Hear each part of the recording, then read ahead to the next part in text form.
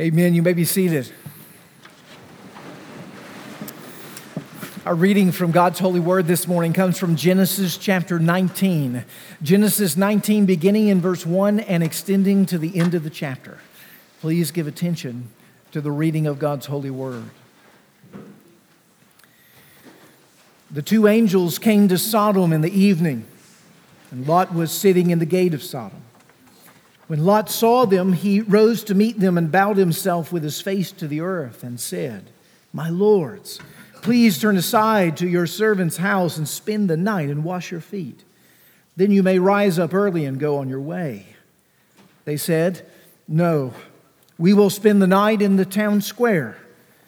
But he pressed them strongly, so that they turned aside to him and entered his house. And he made them a feast and baked unleavened bread, and they ate. But before they lay down, the men of Sodom, the men of the city, both young and old, all the people to the last man, surrounded the house. And they called to Lot, "Where are the men who came to you tonight? Bring them out to us that we may know them."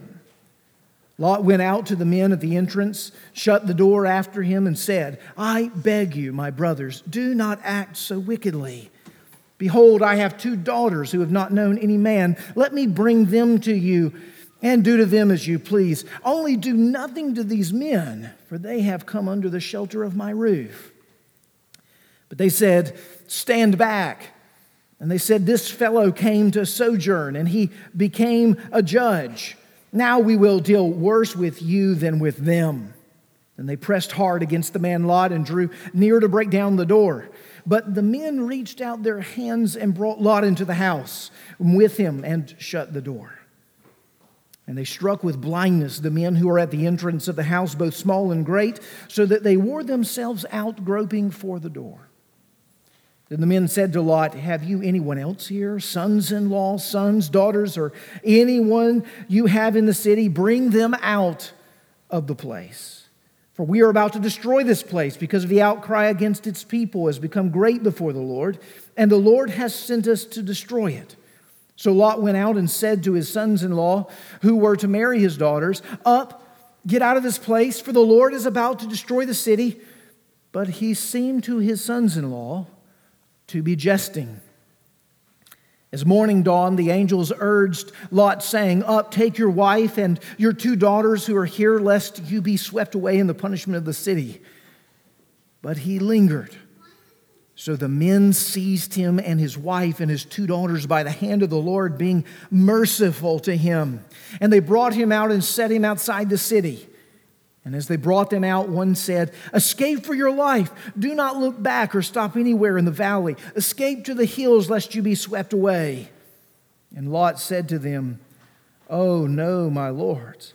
Behold, your servant has found favor in your sight, and you have shown me great kindness in saving my life. But I cannot escape to the hills, lest the disaster overtake me and I die.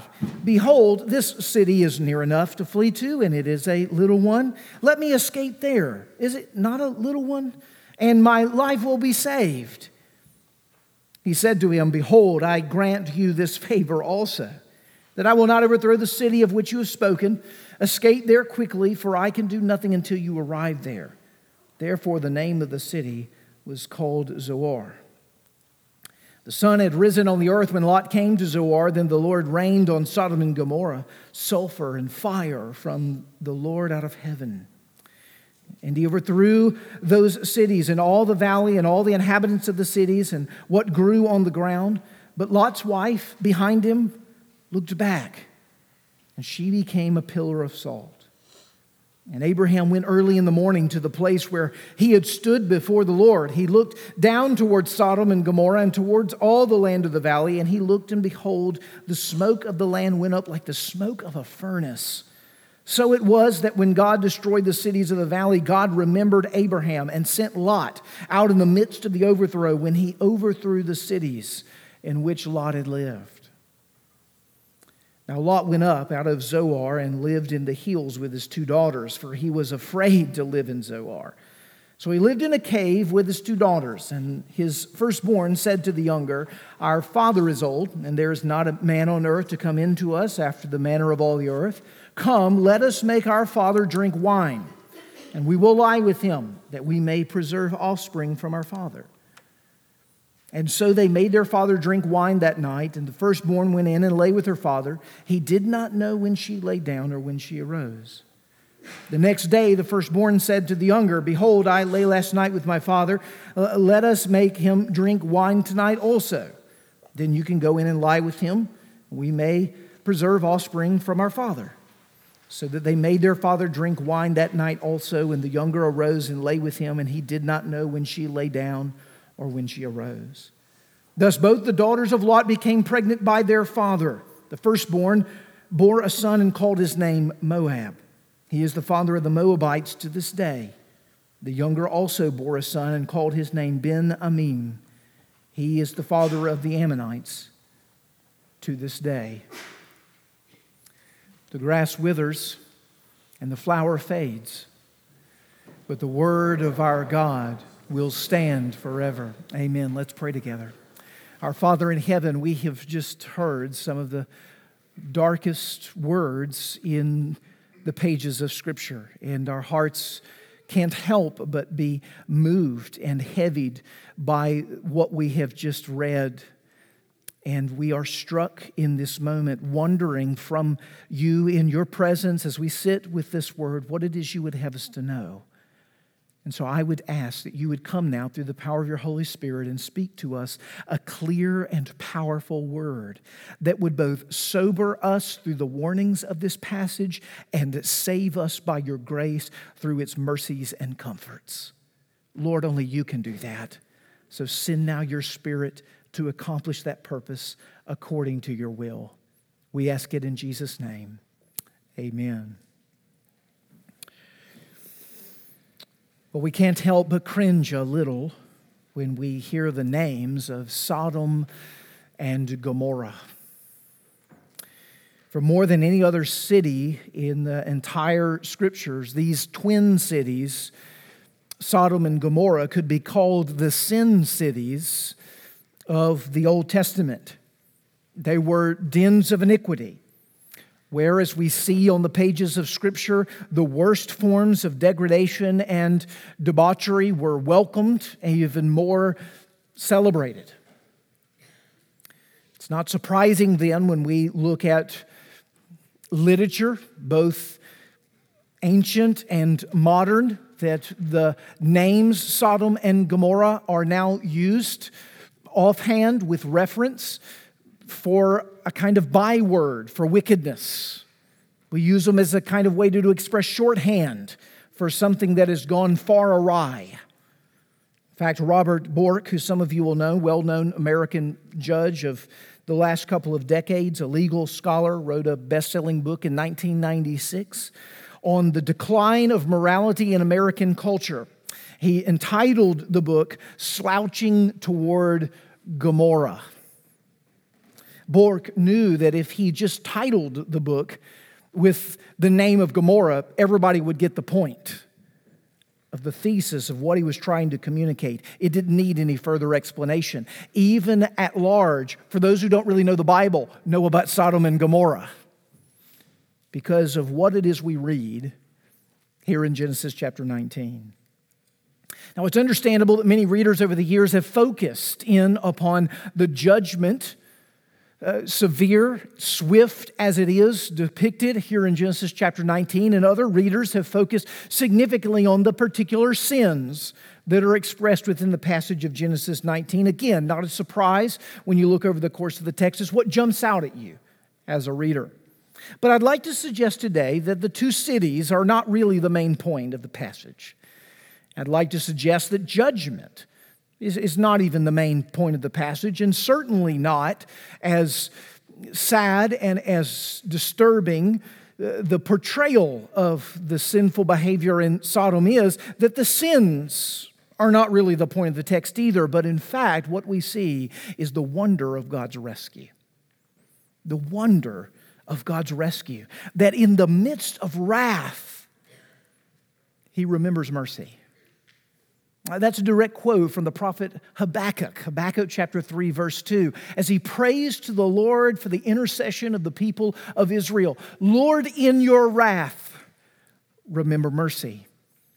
And we see in this passage that God has faithfully remembered mercy in the midst of what, next to maybe the flood and a few other accounts in the Scriptures, is the worst expression of judgment found in the pages of Holy Writ. Now, when we begin to understand that mercy and rescue are the main themes of Genesis chapter 19 and not the things that tend to grab our attention when we're reading through, our mind turns away from the molten fire and sulfur and the attention towards the angry, lustful mob in the context of this passage, and it begins to turn towards the pathetic Lot and his family, and I mean pathetic. Over the course of this passage, I find myself losing patience with him. I did it again in the reading of Genesis 19, especially when God in His kindness is rescuing him, and He says, oh, by the way, I think there's a nice Holiday Inn in Zoar that we could go to and have a good night's sleep. The hills look terrible. It'd be rough to sleep on the soil over there. And you think, well, maybe a thank you is more in order right now rather than asking for better accommodations.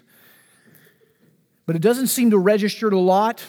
And yet, in the context of this passage, as we begin to read it, we see that God in His mercy depicts for us a man who, weak, his character compromised, but his status with the Lord righteous.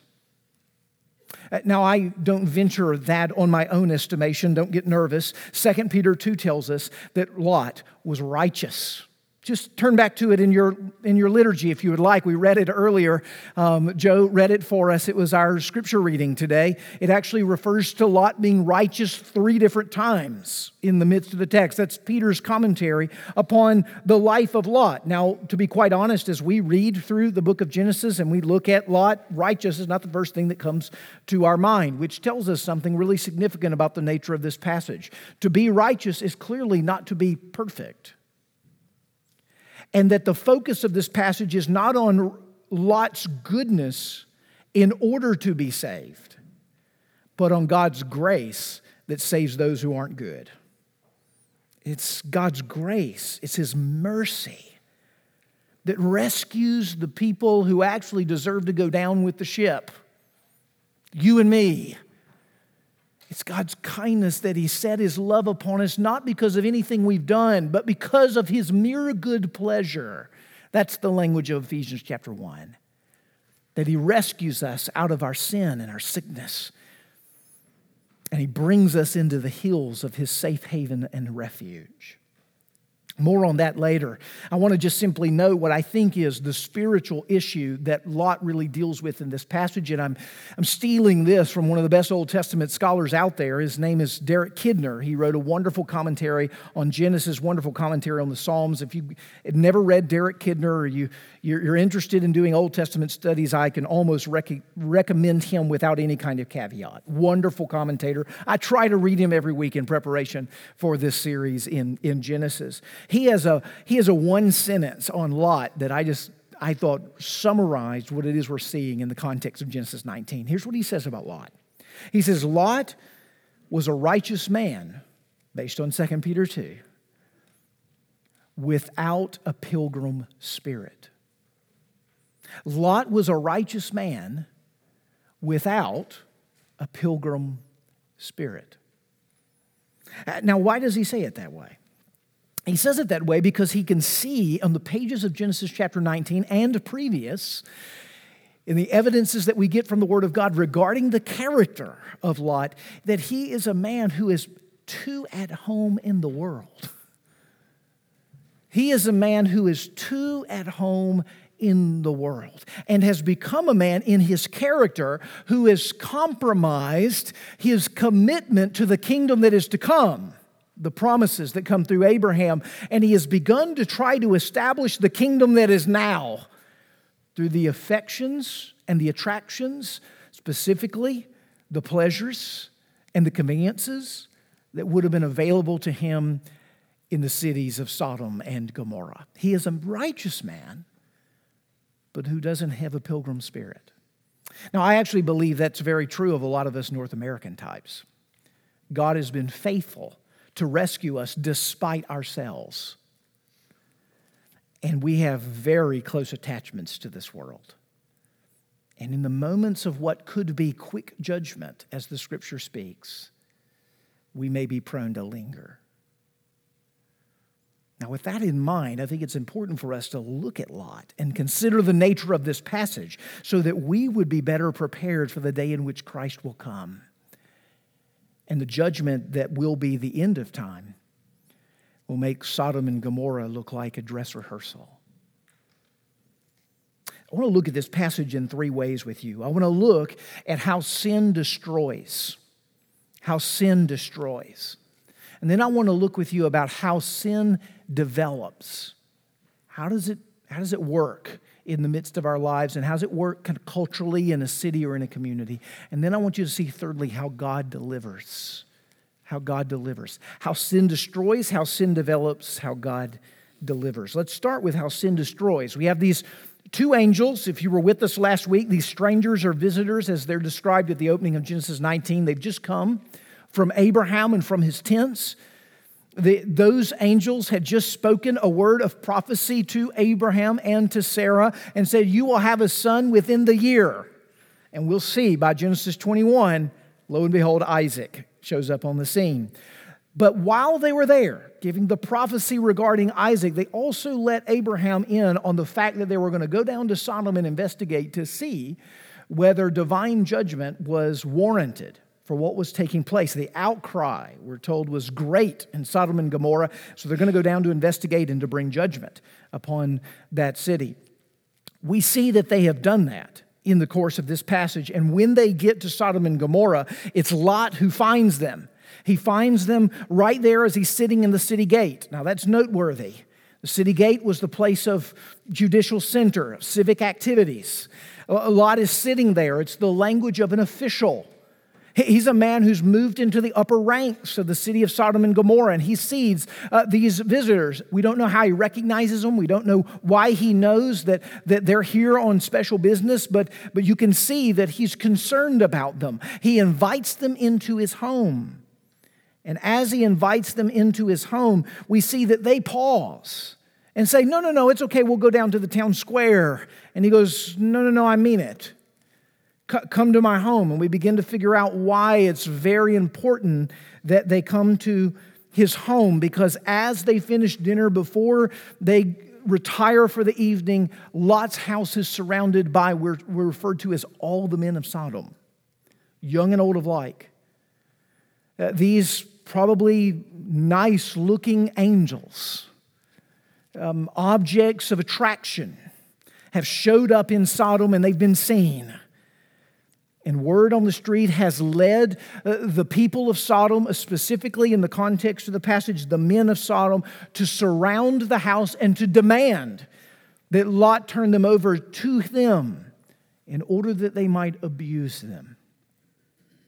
We had company in our house last week. They stayed with us. I've tried to imagine the nightmare of what it would be like to have your house surrounded and to demand that your visitors be given over for the kind of abuse envisioned here in the midst of the passage.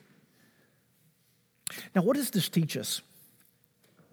In the shocking, horrific picture of sin, not just in its miniature, in its beginnings, but sin in its kind of full-blown perversions of an even forcible, horrific kind envisioned here in this passage. How does this work? Well, I want to get underneath that for just a minute to talk a little bit about the nature of sin. And I want you to see that in the nature of sin, it's always leading to this kind of behavior. You see, at the heart of sin, point one of how sin destroys, sin always, in its impulse, wants to consume other people. Sin in its impulse always wants to consume other people when it's sin in relationship with others. Lot, notice, in his righteousness wants to care for the visitors, but the men of Sodom have come, and what have they come for? They've come to consume the visitors.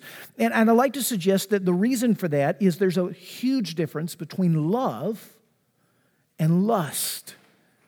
Love on the pages of Scripture and even in the best writings throughout church history expresses a kind of sacrificial desire that longs for the good of the other to be achieved in relationship with them. You're looking to how it is you can bless them, how you can make them whole, how you can encourage them. You see, that's the spirit of Lot in the passage. He opens up his house in order to provide food for them and rest for them, that they might be safe from what he knows to be the reality there in Sodom. It's an expression of righteous love that we see from Lot here. But the opposite is what we see here in the lust that is expressed from the men of Sodom. Wickedness looks at people as a commodity.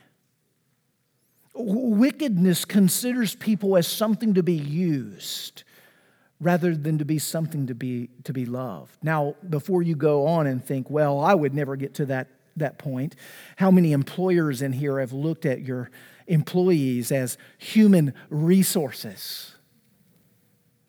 How many times have you used the people around you to kind of get where it is that you want to be? Or noticed that someone of privilege has come into your sphere of influence and the thought in the back of your mind is, how can I spend more time with them in order to get some fringe benefit or blessing from them? Same impulse. Same impulse. You see, the nature of sin in relationship with each other is it looks at someone of how you can use them, maybe even drain them of what they are in order to gain a personal benefit that you have in view for yourself. At its core is selfish, destructive consumption. So as we contemplate this nature of the way sin destroys, hopefully there's even some acknowledgments in your own life that you can say, I have often treated others in a manner that's maybe not to quite the nature of what we see here in Genesis 19, but boy, the seed of that fruit is well alive in my life. I want you to see, secondly, that not only does sin consume people, but secondly, sin complicates situations. This is a very complicated situation. In fact, Lot is caught between the proverbial rock and a hard place here. He's got visitors he needs to protect. He's got an angry mob outside who is poised for abuse. And in the context of this, Lot has set himself right in the middle of it. He's shut the door behind and he stood like a human barrier to say, you're not getting in here. And there's something in this that we're encouraged about, because there's finally, like we've been looking for it, there's finally some morality and some righteousness that appears to be showing up for Lot on the pages. I mean, he says here, I beg you, my brothers, do not act so wickedly. Some of us want to kind of cheer finally for Lot in this. We're rooting for him. He's at least took a stand on what is evil in the city. But then I want you to notice that in the complication of that situation, he's not sure how to get out of it. And sin, because of its perverseness with regards to consuming people, its complicated situations, often leads us into circumstances where we compromise because of clouded judgment. He does the unthinkable. Just at the point where you're beginning to say, I might like this guy Lot. I could follow this guy. Look at what he says there in verse 8 of the text. Behold, I have 2 daughters that have never known a man. Let me bring them out to you so that you may do with them what you please, only to do nothing to these men, for they have come under the shelter of my roof. What in the world is going on here? The man has lost his mind. That's what goes through my mind when I read this text. I think, you are doing so well. What happened? It's what happens oftentimes to us to just normalize it for just a second. If you can't put yourself in these kinds of shoes, and I must admit I had a hard time this week. Normally I read the passage of Scripture and I just kind of go, yep, there's me. I just need to repent and trust in Christ in this passage. I got to this one and I thought, I have 2 daughters, and I thought, I don't know what frame of mind I'd need to be in to suggest this as a way forward. I couldn't get there. But as I begin to ponder it, I begin to realize how many times have I been between a rock and a hard place. And I have said to myself, rather than choosing righteousness, because righteousness might cost me my life, Righteousness might not even be clear to me because my judgment's somewhat clouded on the issue. Instead, I decide I'm going to just choose the lesser of two evils. Could it be in this context that that's actually the reasoning that might be channeling through Lot's own mind, that this perversion of homosexual behavior is worse than, say, the perversion of the heterosexual perversions in this? Could it be that Lot is, we're actually not given Lot's internal operating system here, but he runs to this as a way of protecting his guests while simultaneously handing over the sanctity of his daughters. We're disgusted by it, aren't we? As you read through this text, you're literally kind of sick to your stomach at this particular point, for it seems as if Lot has gotten to a place with a complicated situation. He's been in a culture for long that has consumed people. His judgment seems now clouded on the spot of pressure, and he opts for an answer that is no answer whatsoever. And so that really does raise the question, if sin destroys in this way, it tends in these directions, how does one get there? How does that develop in the heart? Whether it's Lot or it's the men of Sodom, how do we get to those places? What's really going on in the internal operations of our hearts? And that leads us to point 2, how sin develops. Listen, point 1 under this point 2, a sub-point, is I want you to see that this kind of behavior begins when we begin to become familiar with sin. Familiar with sin. This slide into the kind of destruction and disgust that we see in this passage happens because we've inched our way into familiarity with sin over time. You remember how all this began? Lot looking out across the land with Abram. And Abram, in his generosity, says, Lot, listen, choose either parcel. You can go this way or go this way, but whatever way you go, I'll go the other. And he looks down and he saw that the land was like the garden of God, down near Sodom and Gomorrah, and he chose the best for himself. Something that we see Lot struggling with throughout this text. And we're told by the end of that passage, earlier in the book of Genesis, that Lot cast his tents as far as Sodom. Later in the next chapter, we're told that Lot is in Sodom. Now at the beginning of this passage, he's in the gate of Sodom. He's become an authority, a man of the city in Sodom. He has over and over become more towards the center, more familiar, more up close and personal with the nature of the perversions that were happening in the context of Sodom and Gomorrah, and there was not a hedge of protection around his heart. Now maybe you hear me and you go, well, Nate, I don't know how not to be familiar with sin when you're living in a sinful world. Granted, there's a difference between sin being common and sin being familiar. There's a difference. Sin is pervasive. You can't get away from it. Hint, hint, it's in you. You'd have to get away from you somehow to get away from sin. I mean, it's a reality that all of us are dealing with. So I acknowledge the fact that we're in quite a significant predicament if we're going to try to get away from sin altogether. That's not the suggestion here. The suggestion here is that over time, through the commonness of sin, there becomes a familiarity with sin, and there becomes a comfortableness with the sin. You see, this is how it often creeps into our lives. That we, over the course of our lives, having been inundated over and over with certain now acceptable sins, we become desensitized as a people. No more do we feel the horror that we ought to feel over the nature of the sinfulness. Now, I'm not just talking about the sins in the world. I want to ask you personally about your own heart. Are there sins that you battle in your own daily life that just don't bother you like they used to? They're just not a big deal anymore. They used to be. You could remember 10 years ago when it grieved you, when you gossiped or when you slandered towards another, and now you hardly think anything of it. Has there been a sin slide that's been taking over the course of your life, and you realize that your character is being compromised? That you have, in a sense, lost the sinfulness of sin.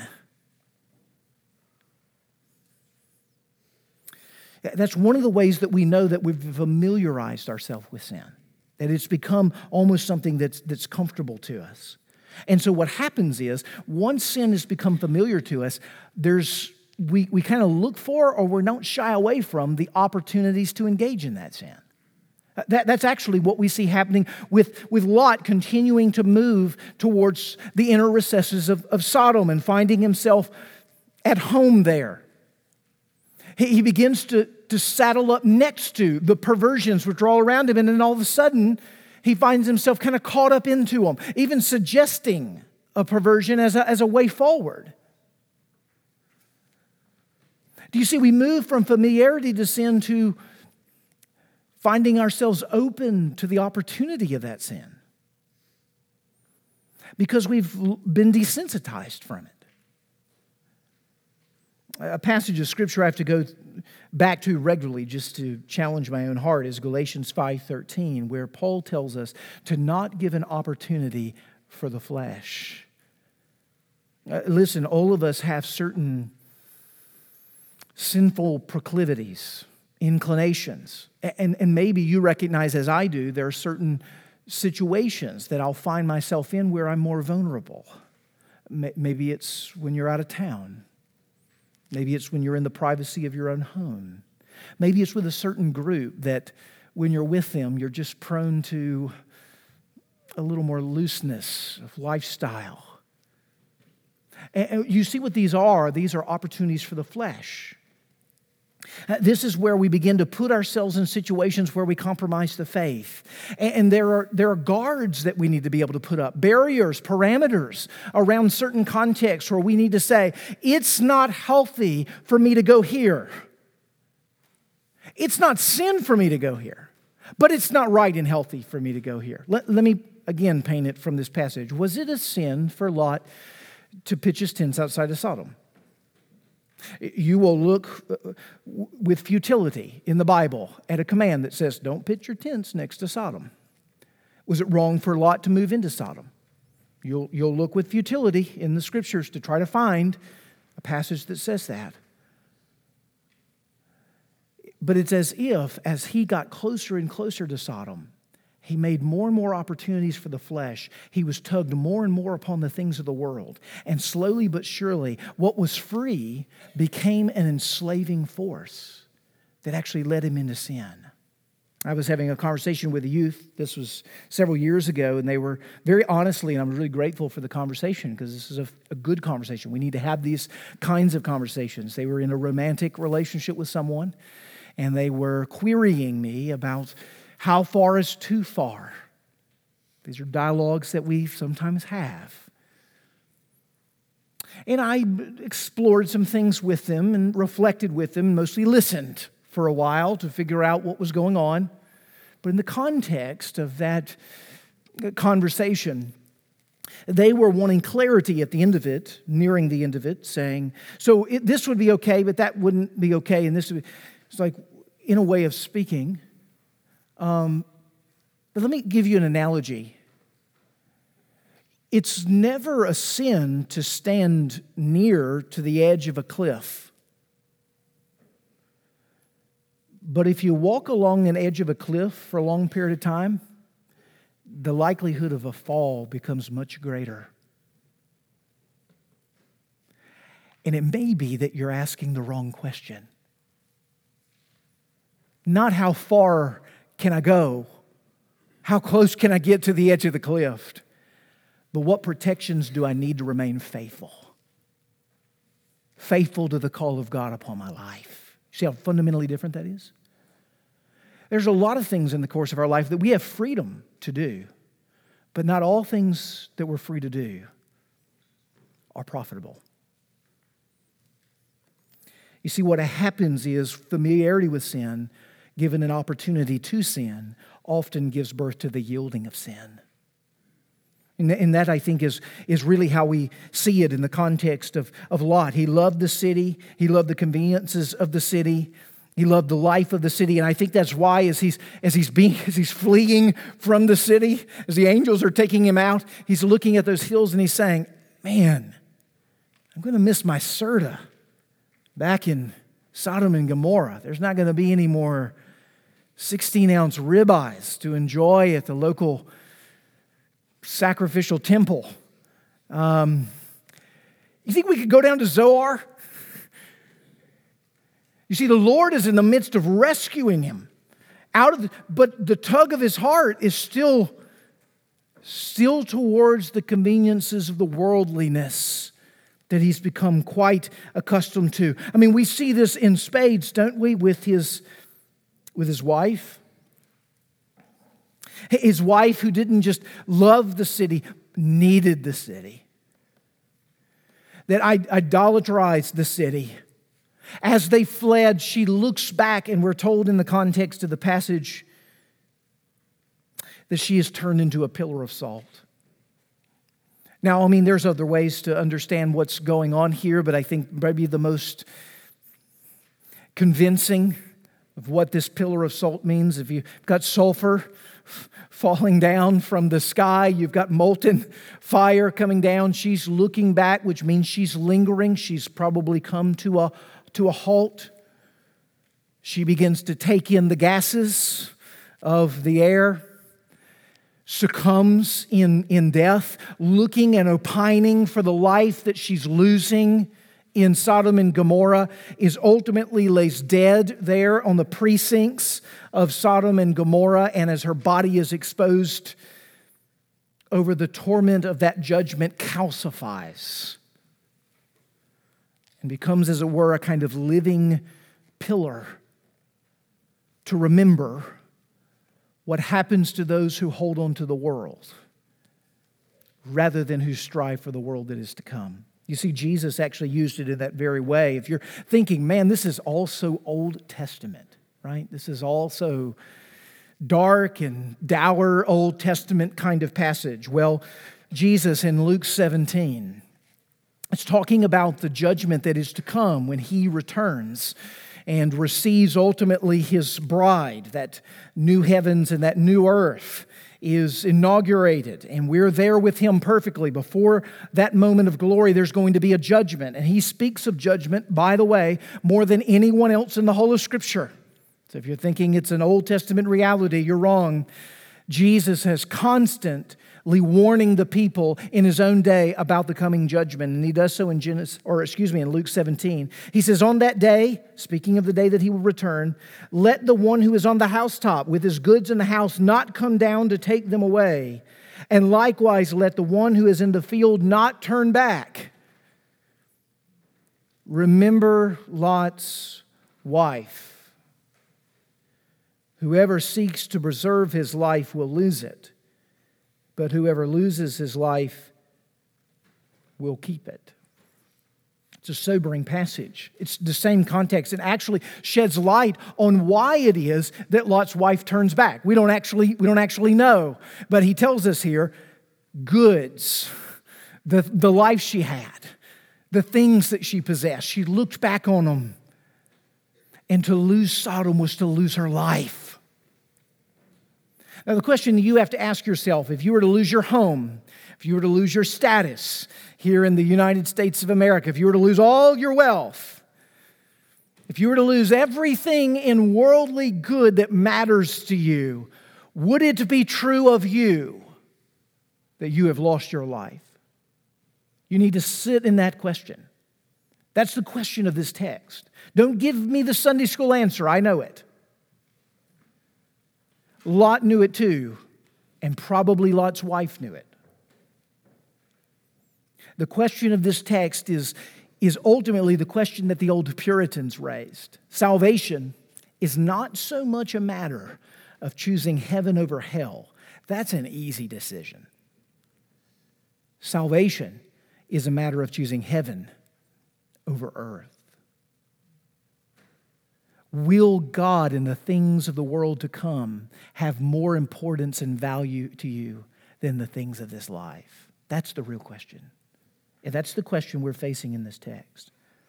How sin destroys, how sin develops, finally, how God delivers. I want you to see this. This is beautiful, friends, in case you were wondering if there's any hopeful news in the midst of this sermon. There is tremendous news that's in the midst of this sermon, and it doesn't on the surface appear like it from the very beginning. But I want you to see in verses 12 to 14 how the angelic guest says to Lot, listen, if you have anybody in town, you've got to tell them it's time to get out. And so he goes to his sons-in-law. Very interesting. More than likely, his own daughters are engaged to be married to men from Sodom. Just noting that in passing.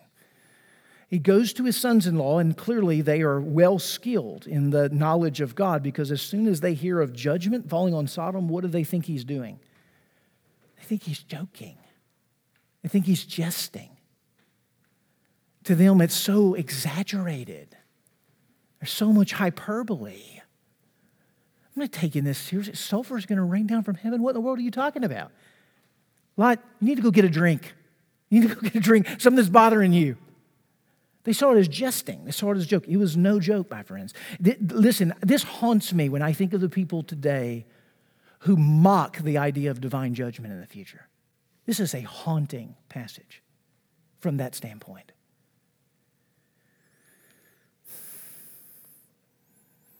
But he gets up the next morning. He goes to get his morning coffee, maybe to get a few things together. He's taking it easy.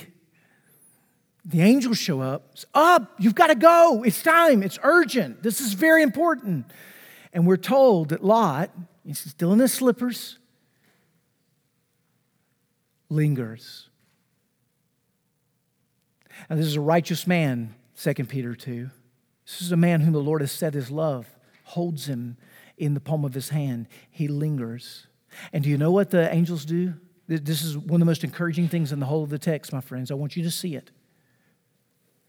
They take him by the scruff of the neck and they carry him out of Sodom and Gomorrah. Do you see what's remarkable about this text? Is that God saves Lot and his family against their will, against what they would have chosen. That's the kindness of the Lord, is that He does not simply let the inclinations of our heart be the barometer for how it is He acts or releases us to go, but He works against our will. Even in the midst where we linger, He picks us up by the scruff of the neck and He carries us to our own redemption. It's the most beautiful picture of God's intercession and His intervention in the life of a man who would have been destroyed if it had not have been for God. Listen, none of us was smart enough or wise enough to come to Jesus Christ for salvation. None of us just woke up one day and thought, I think I should come to Christ. I just think it'd probably be a good idea to do that. If that happened in the course of your life, I just want you to know what's happening. What's happening is the Holy Spirit is at work in your heart, awakening you to the reality of your sin and to the reality of Christ's salvation, and He is wooing you through the power of His grace, changing you from the inside out in order to choose what you would never choose if it was your own will. And what's remarkable about that is that God doesn't do for us what we would often do in our own self, but He works against us for our good because He loves us. Because He loves us. The salvation He brings is a salvation that's against our will. But here's the second and last thing. The salvation He brings is a salvation that saves us from the judgment of God. Saves us from the judgment of God. Listen, there are multiple salvations in this text. Just think about them. Lot put himself in front of the angry mob, and he's going to offer up his daughters. Foolishness. God saves him from his foolishness. God saves him from his recklessness, pulls him inside, blinds all of the lustful, angry mob, so they wear themselves out groping for the door. There's one intervention. There's one salvation. He lingers, brings him out. There's another intervention they have. It's all over this text, but there's an intervention that's hinted at in this text that leads to the intervention that He is bringing into your life today. And you wouldn't know it, and it's the kind of sections in texts like this that we don't pay attention to. It's there in verse 37. It arises out of the incestuous relationship that Lot had with his older daughter. Now, I'm gonna assume that you probably didn't expect to hear that your salvation arised from an incestuous relationship in the Old Testament. Is that a fair assumption? Did you expect to hear that this morning? It does, because our God is an awesome God. In verse 37 of this text, we're told that the oldest daughter has a son, and that son's name is Moab. And the Moabites are the group of people that arise out of the incestuous relationship between Lot and his older daughter. Now, some of you, because you're biblical scholars, can remember this. There's a very celebrated Moabite in the Old Testament. She actually has her own book. It's called the Book of Ruth. Ruth was a Moabite. She was from the lineage that arose out of the oldest daughter in the incestuous relationship with her father Lot. And as you'll recall, she was rescued and redeemed by a man by the name of Boaz. He was, as the text calls him, a kinsman redeemer. He rescues her from her destitution. At the end of Ruth chapter 4, verse 22, we read that Boaz has a child with Ruth, his wife. And the child that is born of Ruth the Moabite is Obed. And Obed is the father of Jesse. And Jesse is the father of David, the greatest king in Israel's history. The one who is the archetype for the king that is to come, who will redeem all of his people from their sins.